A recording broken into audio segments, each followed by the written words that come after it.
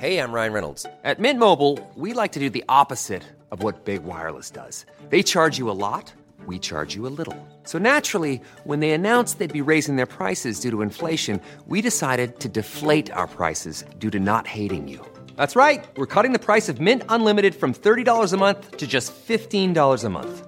Give it a try at mintmobile.com/switch. $45 up front for 3 months plus taxes and fees. Promo rate for new customers for limited time. Unlimited more than 40 gigabytes per month. Slows full terms at mintmobile.com. He kōna I purangi tēnei nā te reo irirangi o Aotearoa. Hi, I'm depressed alcoholic comedian James Nokise. A couple of years ago, I had a mental health breakdown which resulted in panic attacks on international flights, stepping in front of an oncoming bus, and eventually showering so long that I began to get a little bit hungry. And that's when I discovered something magnificent. Through the magic of takeaways and running water, it turns out my mental health safe space is eating fried chicken in the shower. And that's how we've ended up here, a mental health podcast on headspace and happiness. This episode, I'll be chatting to comedian Joe Damond. We'll be talking about being overseas. Like imagine like Māori Fijians in India and Malaysia. Oh, that's crack up. Being a professional comedian. I'm not going to compromise for anybody who I am, and if it means I miss out on shit, then so be it. And being the one. Are you Neo? Like Neo from the Matrix or Neo independent woman? Some of this will get a bit real. The language, the subjects. So make sure that you're in a safe space with your comfort food. And join us, eating fried chicken in the shower. Hi, and welcome to Eating Fried Chicken in the Shower with me, James Nokise. Today, I am joined by Joe Damond. I was going to Sorry, Jimmy. Sorry, bro. Comedian, and that's pretty much it. But literally nothing else. Over the place, all over the place doing comedy, but not in a good way. Like all over the all over the place. Like when your mum hits you up, like mate, you're all over the place. That's what I am. Focus. Yeah, focus. You're doing because we met in stand up. But you'd already been doing stuff in YouTube. You're very big on New Zealand social media. What else have you been doing? What was funny, the first time we met, we were literally just talking about, was that dank. That might have been 2018? I think so. Yeah, my mum still has the poster.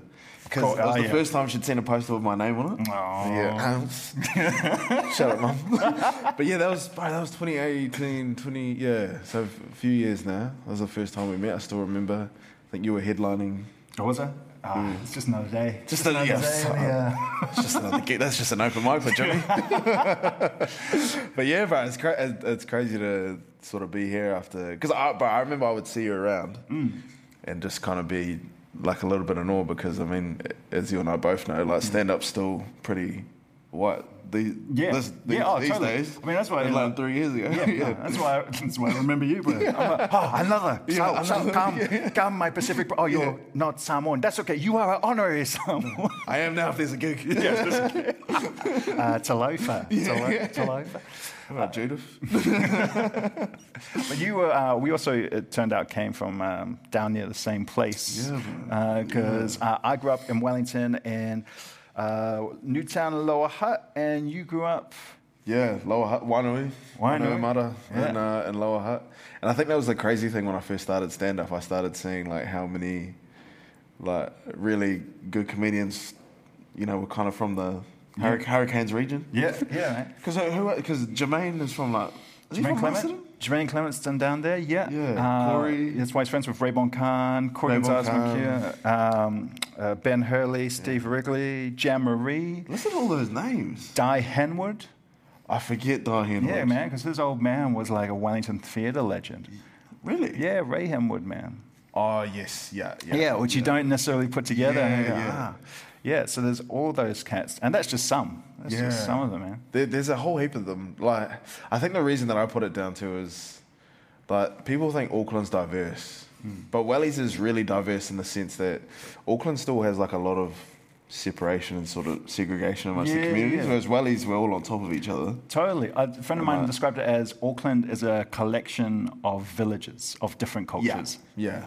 So it presents as multicultural, but it's actually a collection of different cultures and villages. Yeah. Whereas Wellington, I think just because of population size, it's just all smashed together. We're all together, we're all together, and like, we all go to school with each other. There's no real, like, even, because in Auckland you kind of have like the King's colleges, the St. Kitts, like all them. I went to probably the equivalent of those schools, and it was still pretty mixed. Yeah? Like, Which one were you at? I went to Scots. Oh, you were at Scots? Oh, right. Yes, I was an SC boy. But here's the thing about Scots that our listeners won't know, is that, Scots is Flash, Presbyterian school. Presbyterian, yeah. Because my dad almost got me a scholarship in there, and then... You're joking? But then, like, they didn't teach Samoan, and apparently neither did my dad. So, so my mom and my stepmom were like, yo, you got to go to a school where they'll teach you some Samoan. Oh, really? Yeah, because where did you go? St. Bernard's, which is the opposite of Scots. St. Bernard's. The dog pound. I remember all my mates, because I went to intermediate, all my mates going to St. Bernard's and being gutted that I had to go to Scots. But then, But then you like got an education and were like... did really well. And like you're doing decently for someone who went to Scots. This was the crazy, like the hardest thing that, I mean, it's such like a first world problems thing to talk about. But like the hardest thing about Scots was, bro, you're surrounded by dudes that are like the best in just their different fields. Like, you know, Stephen Adams was there. We've got a kid, Lewis Clareburt, who's about to go to the Olympics for swimming. Yeah. We like had just all types, and like any field that anybody was in, it wasn't like they just like kind of just played like rugby on the weekends. They were playing for like NZ schools and stuff like that. So it was a pretty high pressure, super competitive environment. With St. Bernard's had me. And just you and the whole school. So it was we had Alex Talea, who played for Manu Samoa in the 90s. Yeah. Had Isaac Luke, who played for the Warriors. He went to St. Bernard's. Went to St. Bernard's. True. And we had Aaron from New Zealand Young Entertainers. Okay. And then a bunch of Queensgate workers. A bunch of Queensgate workers, but really good Queensgate Shout workers. out Queensgate. Shout out Queensgate. Also, Bunnings Lower Hutt, represent. I love St. Bernard's. So like I grew up overseas as well. So the environment at Scots wasn't different in the sense that like, I think what I found hard wasn't so much like being different, but I think the pressure, especially being a brown dude in an environment like that, I think that was really, really difficult. Especially because, when you're at a place like Scots and you're brown, like what do you think they're all looking at you as? This guy must carve at rugby. Yeah, absolutely. First five. And when you're walking around with that, knowing people think that of you, and the only sport you're good at is hockey. Oh, really? Right, there's not a lot of places to hide. But yeah, it is. It was one of those things, and it was something that like my mum would talk to us about. That because you are like young and brown and going into these environments, a lot more is going to be expected of you. But I think it's just one of those things where you either kind of succumb to the pressure or you meet it. And I think I definitely met it, but it definitely made my high school experience really tough. But I enjoyed just pretending to everybody that like my parents were real rich because that was crack up. So when kids would make fun of me at the bus stop, I'll be like, your dad works for my dad, so I'm going to tell him to get rid of your dad. It's just you got to meet ruthlessness with ruthlessness. Oh, bro, 100%. Absolutely. Yeah, it's dog eat dog. Yeah, I know it sounds harsh to some of our listeners, but trust me, like those high school, Pacific Island high school confrontations. There's no retreat, no surrender. That makes a man. Makes a man. It's dog eat dog, and I'll tell everyone my dad owns both dogs. Speaking of eating, what chicken have you got? Professional. What chicken have we got, my bro? So I went with a bit of Korean barbecue. Ooh, yeah. There was no real particular reason. I would like to say it was in relation to my time growing up in Asia, but it actually isn't. Bro, when we were living there, I was just eating Maccas and stuff. This is good chicken, by the way. I asked for the chicken, ate the chips first. No, I'll try the chips. I'll try that. It's good. Solid French fries. Solid. This is good. But you come for the chicken. This is really good. Nice and sweet. I'm thinking about it though, like because you're mixed race like me, and is it Maori Fijian? Is that right? Yeah. So Maori Fijian Kiwi in Malaysia. Yeah, bro. That's quite the melting pot. Wild, bro. eh? Yeah. Yeah, so we lived in Malaysia for 2 years. India for another 2, Oh, wow. 3 maybe years. Something like that. Parents work? Yeah, bro. Yeah, my dad was working over there. And so the only reason we moved back was because my dad got real sick. Right. And he, because he still kind of has problems with his heart, but he had a massive heart attack over there. Right. And so yeah, after that, like he got in a real bad state, and so I came back to New Zealand with my auntie, and then I'm probably like forgetting a lot, but pretty much how I remember it is I came back to New Zealand with my aunt while my dad was sick, and then they moved back as well, and then we just like never went back. Right. Yeah. And I'm actually writing. I'm actually like writing about it at the moment, kind of just like our whole journey. It's like imagine like Māori Fijians in India and Malaysia. Oh, that's crack up. Absolutely, man. Yeah. It's like, was there much of a, like, forget Māori Fijian, just like New Zealand, like Pacific community there? There randomly was a really good like community there of Kiwis. We weren't heaps, but the few that were there I'm still really close to this day, and I consider them all like my uncles and aunties. Right. And so, yeah, they really supported us while my dad was sick, which was mean. But yeah, other than that, but it's mostly like British Americans. Yes, Just colonisers. Just a typical colonisers. We're riding amongst them, just doing our bit. Yeah. Did they ever like look at you and just like, can you just go get me? Like, oh no, I live here. Oh no. Yeah, I'd have to brush up on my British accent just because I'm like, oh no, I'm one of you. I'm one of you. You're in my house. I'm here.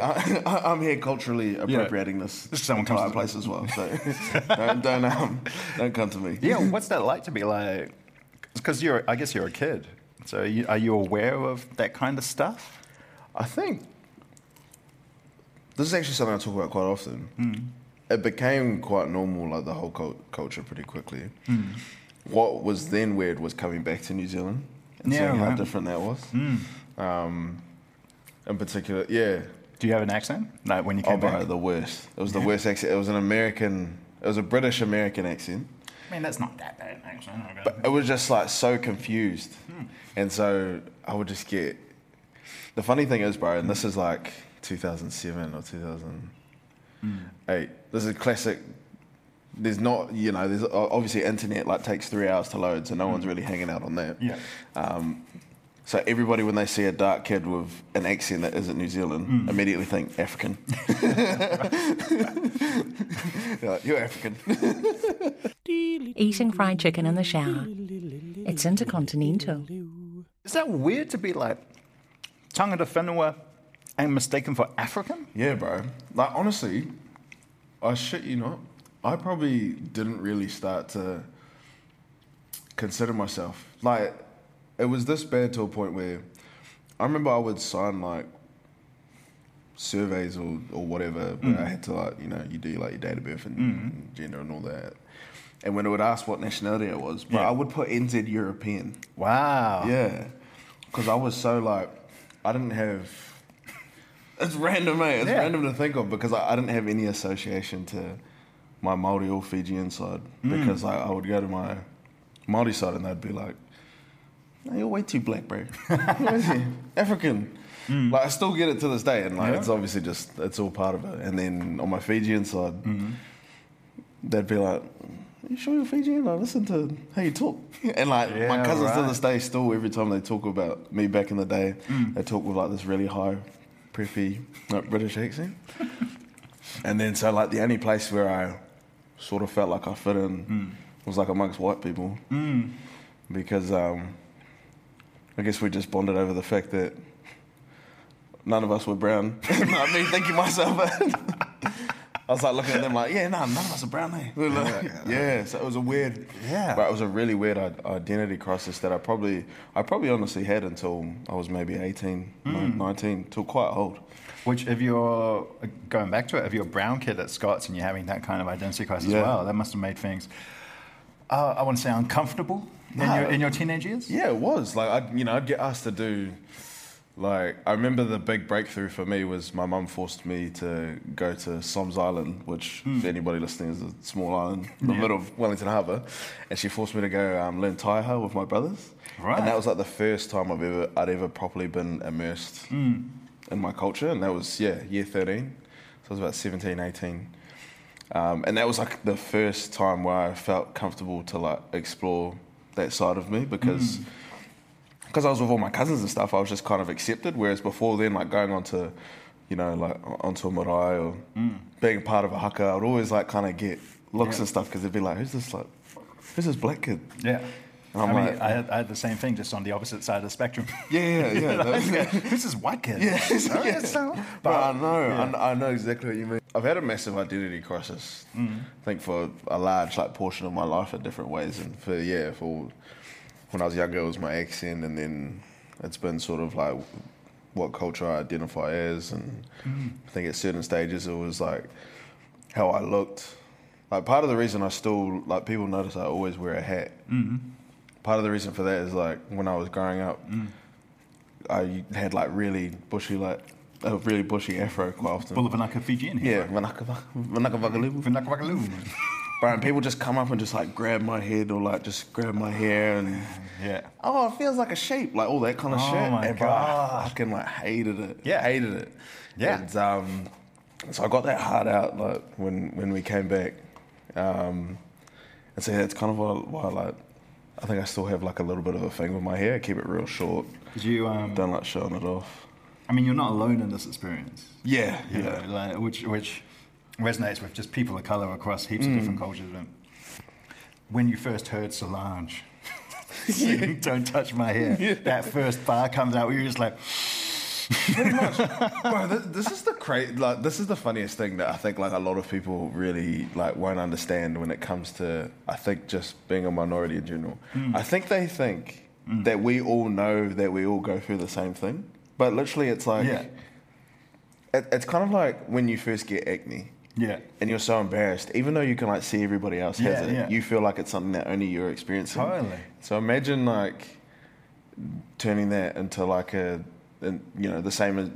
same instance when you're experiencing things of racism. You're not thinking in your head, oh, I'm safe because I'm sure everybody else understands. You're thinking, holy fuck, I must be the only motherfucker here with skin like as black as mine that they're making fun of, with hair as bushy as mine that they're saying is like a sheep. Like that's what it really feels like.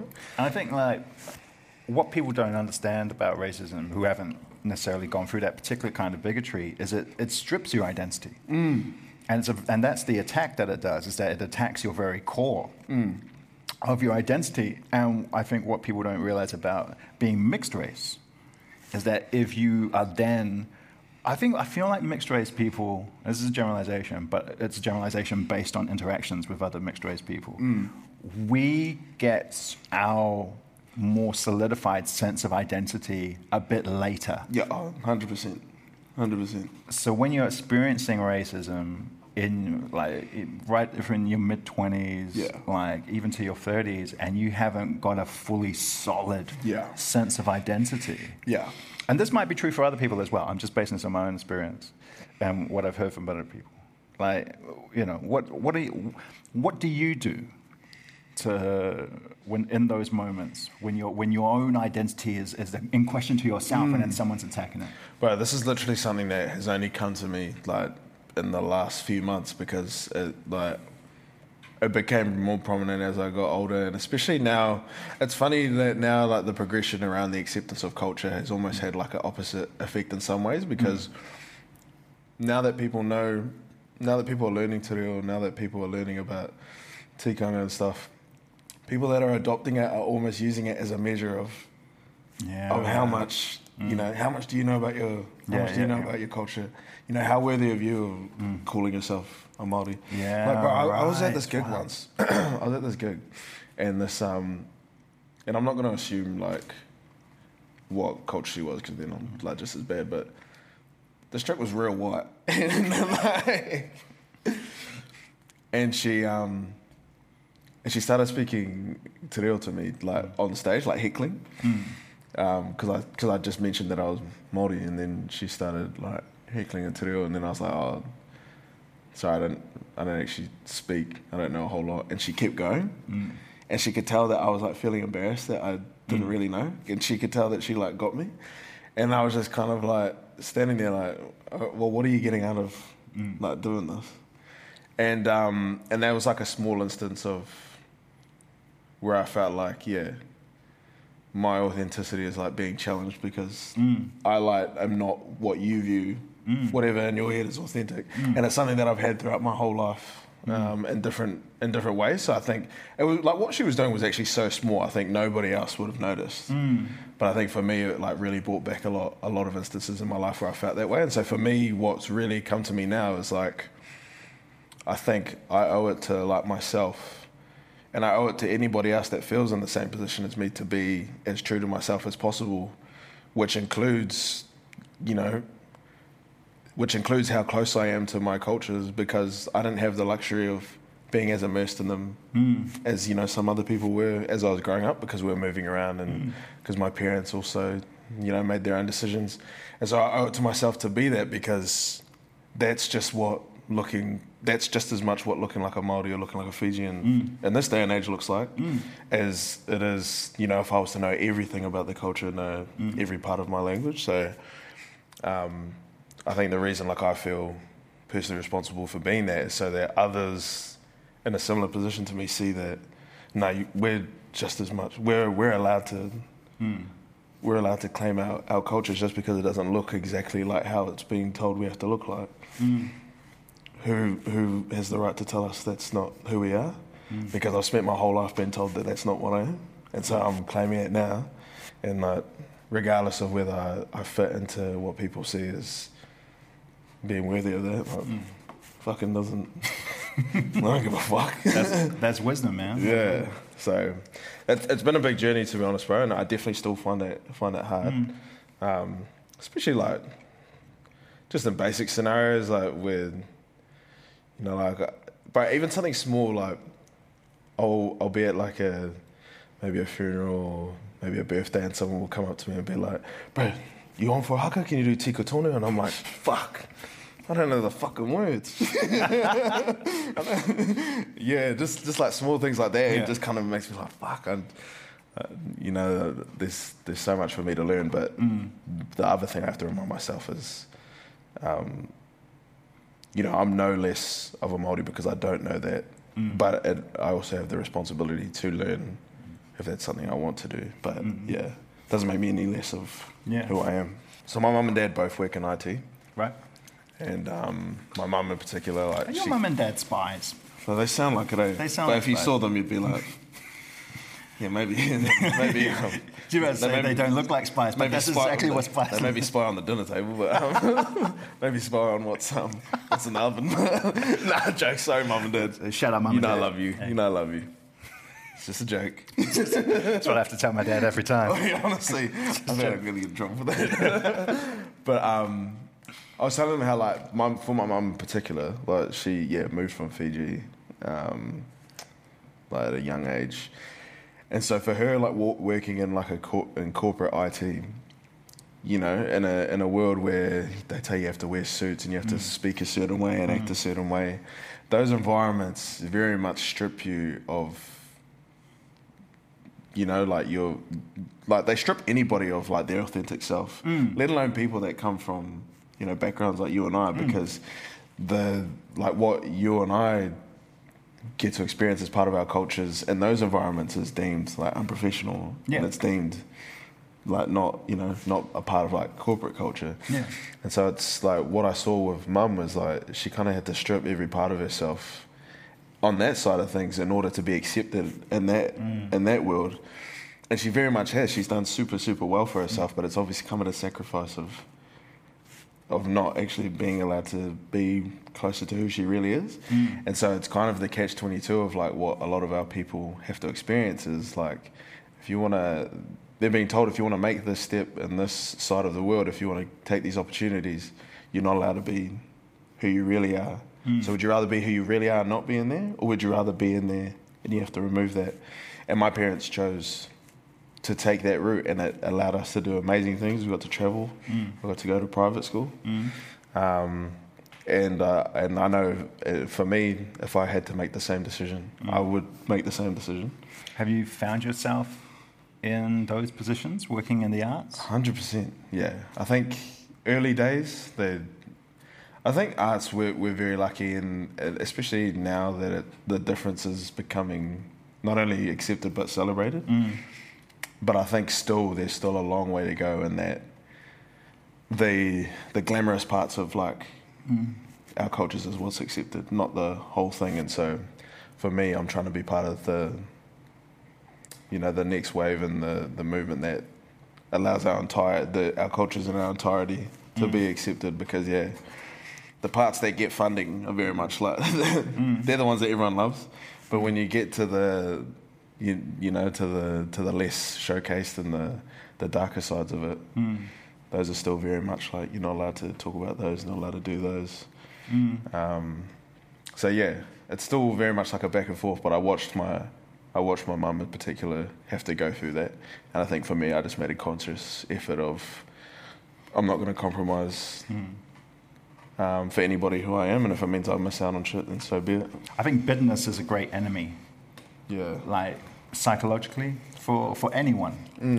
Whether they're in the arts, and it sounds like you're saying a lot of bitterness that comes in. Have you found a way on a personal level? Like, are you just walking around carrying it, or have you found ways to disperse it or address it? I hate saying that I do carry it, but I think I really do. Like I've always. Yeah, and it's been something, I've been like it since I was a kid, bro. Always a real bad grudge holder. It's always just like, bro, I just remember everything. Like, and whilst that helps me because I can remember everything, but it hurts me because I remember everything. And so, I think still very much figuring out how to deal with it, but I think just being open with it has definitely been a start for me, and like not being ashamed, because for a long time, I was ashamed that I was that way, because I was like, man, just let it go. And I just was getting more frustrated at myself because I couldn't let things go. But I'm being open, but these days just being open about it. Yeah. And trying not to, be hard on myself for just feeling the way I'm feeling. Yeah. But I think, what you're saying is absolutely something I'm trying to do, just like keeping perspective. Reminding myself like what's important in my life. Bro, for 4 years, I didn't give a fuck about my personal life. I was just solely focused on comedy and trying to make a career for myself. And then I've got to a point where like, in a sense, it's a career. Like, I make, money from it to live on and stuff. And it just didn't make me happy at all. It didn't have any of the effects that I ever dreamed of it having. So I think now, because I've gone through that experience, knowing that things that I actively wanted didn't make me happy, now I'm like, okay, what's really important in my life is it's my friends, it's my family. And because I've always been hopeless at like reaching out to friends and stuff, and actively like trying to do that and really focusing on like my personal relationships, a lot of that's really been helping. Because bro, for 4 years, I just did not give a fuck about anything else. And it helped me, I guess, because it kept me focused and it kept me hungry. But I definitely feel like, for 4 years, I just didn't progress as a person. So I'm doing a lot of things now that at 25, I'm sure people are learning when they're like in their, late teens, early 20s, but... Bro, I didn't learn that until 30-something. Eating fried chicken in the shower. Got a shower? Got some chicken? Take the next step. Joe Damon, you are a social media star of New Zealand. I think that's fair to say. You sold out Sky City 2 nights in a row, based entirely off your social media presence. What's it like being a social media star in New Zealand? How does that affect your mental health? It's great over here. Do you remember when we caught up before I went and did that? Do you remember? Yeah, we went and got that's right. We got a coffee. On K Road. Yeah. That was really nice, bro. I still really appreciate that. Thank you. No, bro, it was really fun to see. You were buzzing so much. I think I was just like, because I've been kind of finding it hard to like find anyone to talk to about like how I even do the show. Because bro, honestly, I was just like, I'm fucked. Like, why am I doing this? And then when we talked about it, and you were literally just telling me, bro, just do it. Like, go hard. It was simple but very effective. Yeah, I'm a great coach, mate. That's what you really are, bro. It was exactly what I needed. The game is simple. Just play the game. When I say Jim said go hard, Jimmy quite literally just said go hard. He's like, go do it. And I was like, I believed in your talent, mate. I believed in your talent. And it popped by like massive success. Yeah, bro, it was crazy. I think, in regards to like being it is really crazy, especially like the part that social media plays in New Zealand as well. Like, I mean, obviously it's the same in every other country, like sort of how big it is, but for such a small place like New Zealand, right, once you kind of get the feeling that once something pops off like somewhere in New Zealand, like kind of people start to hear about it everywhere else. Yeah. So it's really funny like that. I think you sort of look at other like countries, you can imagine like things stay in their niche. You can still be very successful in your niche, but in New Zealand it's very much like it goes from a niche then mainstream. Like there's no real like middle ground. Yeah. Once you get a certain amount of followers, you actually have a small New Zealand town following. It's really funny like that. It's really funny like that. So yeah, bro, it's crazy. I think for me, like when I first started in 2017, I like actively made it part of my plan to, because what I saw when I started in 2017 was like, and I still remember people would talk about it when I would go do like the Raw nights on Mondays. And people would talk about how like, you know, Jimmy Jackson and like Johnny Tuivasa, they'd talk about all these guys and they would talk about, I remember they would talk a lot about how Jimmy would like go on tour and stuff.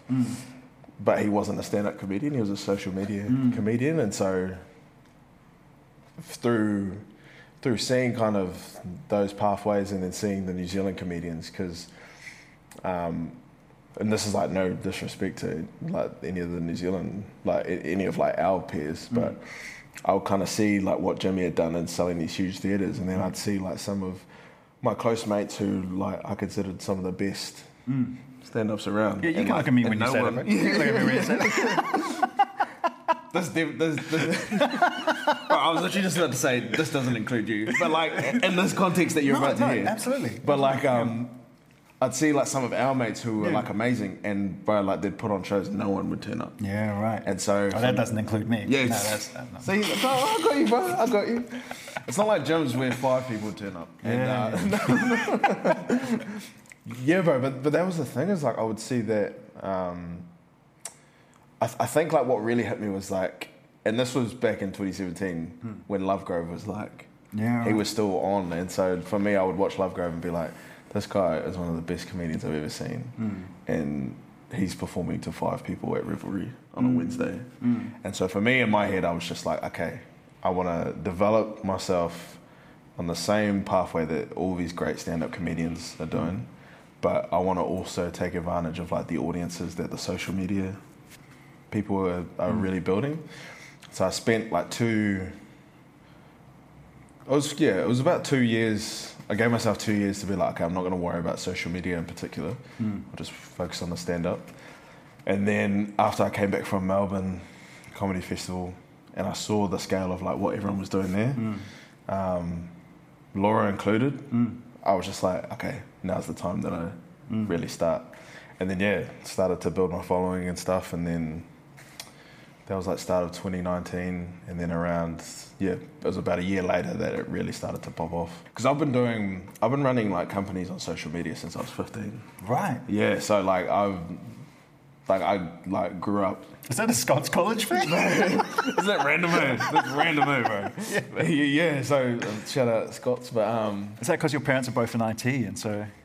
Yeah, bro. So I always grew up around computers. Like Right. My dad made me. My dad made me get my like Microsoft certification when I was like 9. Had me watching all these videos and shit. So like, Oh, for real? I learned how to touch type when I was like 7. Are you Neo? But like Neo from the Matrix or Neo Independent Woman? Maybe you, both. I don't know, I feel like you could be the love child of both. I'll be going backwards, going Miss Independent. That's exactly the song I had. That's exactly the song I had. Dodging bullets, going.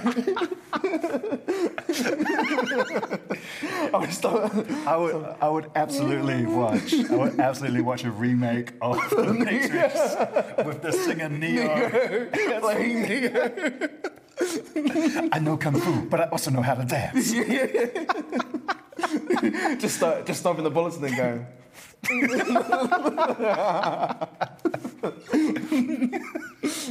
So you have mad computer skills. Yeah, Right, that's man. something like that people probably don't know about me. But Yeah. Is it strange being in a professional space that is primarily used socially? Like most people, they go on Yeah. TikTok or they go on Twitter. Like they go on Twitter, maybe catch their news. Go on Yeah. TikTok to just be entertained. Yeah. But you're going into that space, thinking, "All right, work." Yeah, it is. It is really funny, and I think like a lot of people probably get a little bit taken aback, especially because I'm really open about like kind of how I use it. Like I've always been pretty open in that. One of my big plans to break into TV on New Zealand was always going to be through social media, and so I think people at times can kind of feel a little bit jaded by that because they're just kind of like, oh, you sort of just use this as sort of a step up, but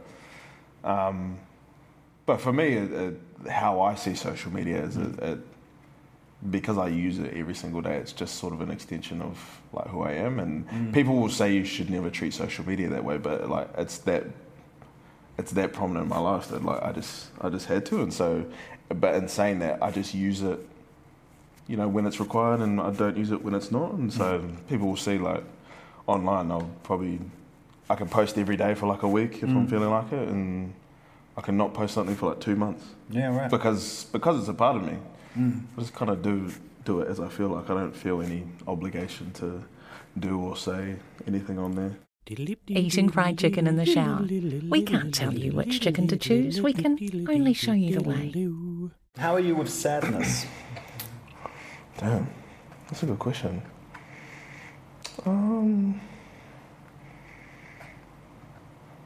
That's a good question.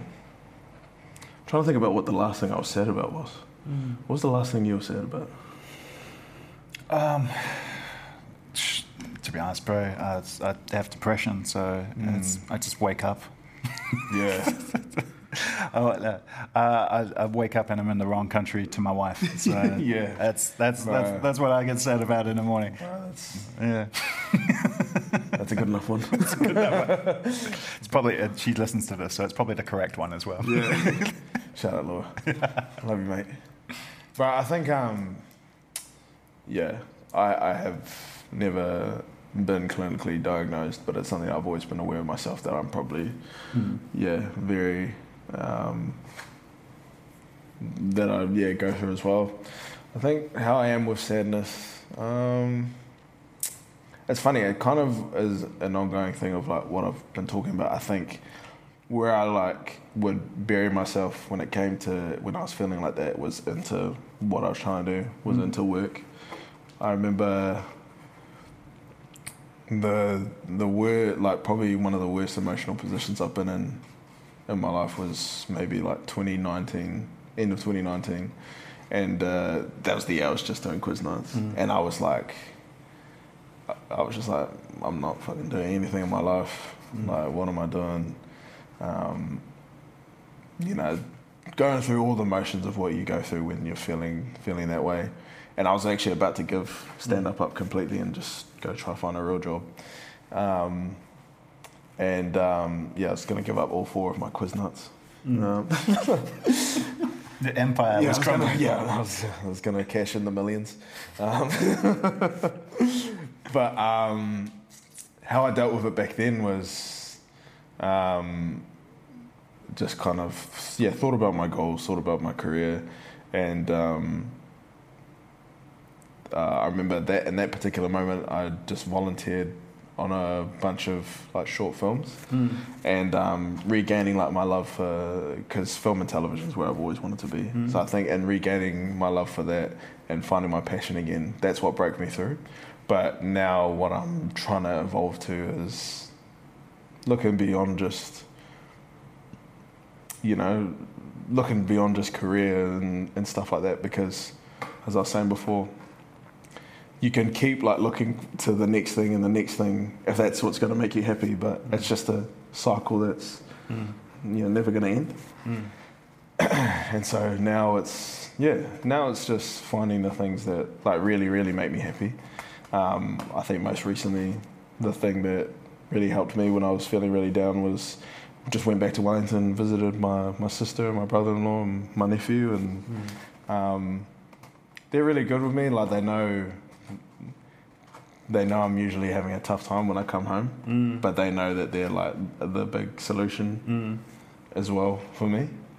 Like my sister Grace has been massive in that for me. So I guess that's kind of how I deal with it at the moment, but it very much, I do know that, I do know of myself that what was career now and what is family now, it's still very much me kind of going to things to sort of like band-aid it up and forget a little bit, and then in some ways try to pick myself up and keep going. What I'm still really bad at is addressing why I'm feeling the way I'm feeling and really getting to the bottom of it. I asked this of everyone who comes in here, bro. Is there anything that you would like to share in the shower before you go? Soap. Soap? Yeah. I loved it. Nah.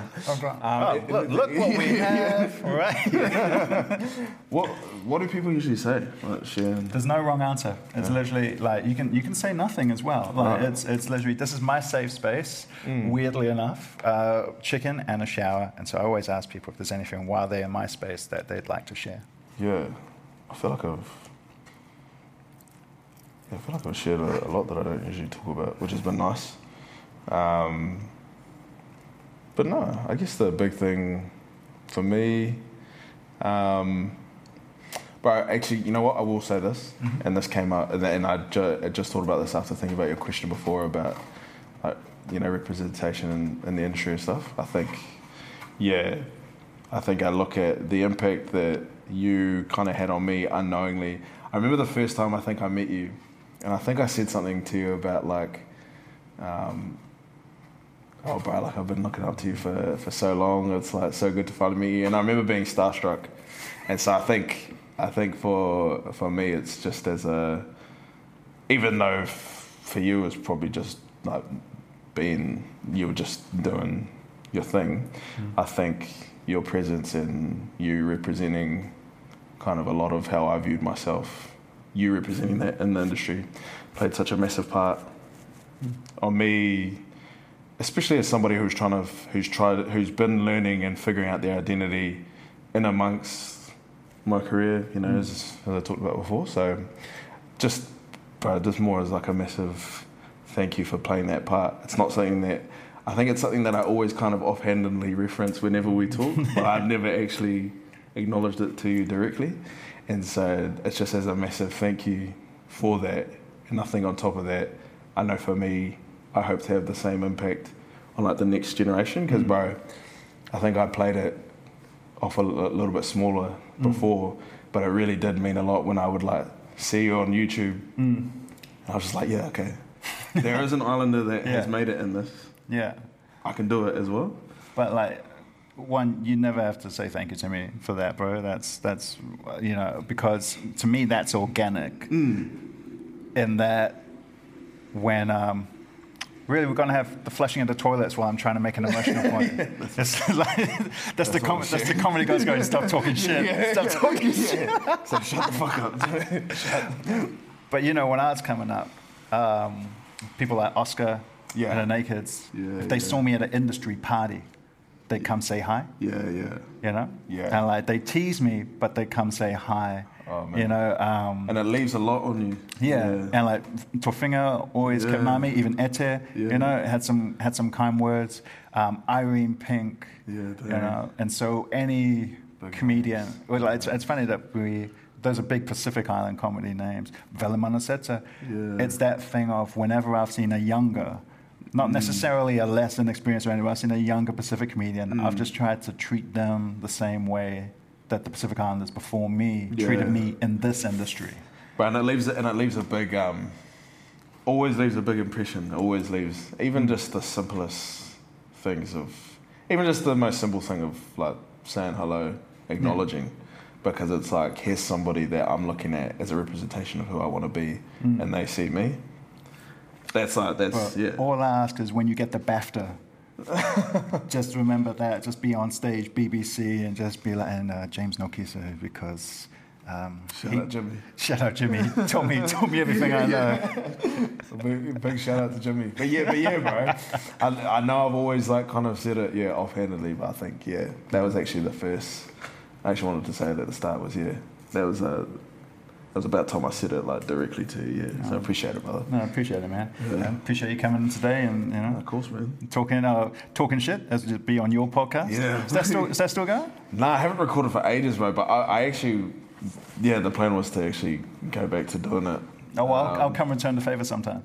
Fuck, I'll hold you to that, brother. Sweet as, man. Sweet as. Greasily shaken. Yeah, that's me. Eating Fried Chicken in the Shower is produced for RNZ by Charlie Bleakley of Fruit and Nut Productions. The engineer is Ronnie Powick. The executive producers are Justin Gregory and Tim Watkins. You can find this podcast however you just found this podcast. Or if you're listening on the radio, go to RNZ's podcast page and look for The Chicken. If you're rating podcasts and you want to rate ours, give us 5 stars. Remember, more stars, more chicken. If you want to share your comfort food and your mental health safe space with me, then you can tweet me on @JamesNokise. If you're experiencing mental health issues and you're in New Zealand, you can text 1737 or go to the RNZ Fried Chicken page and we'll have a list of different mental health practitioners that might be able to assist you. If because of the pandemic you're experiencing COVID-related mental health issues, you can go to www.health.govt.nz. Look for the COVID page and you'll be able to find mental health resources there. Stay safe, Patai lava, matua.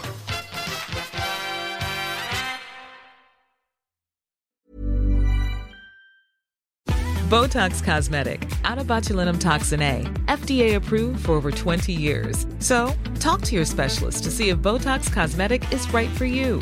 For full prescribing information, including boxed warning, visit BotoxCosmetic.com or call 877-351-0300. Remember to ask for Botox Cosmetic by name.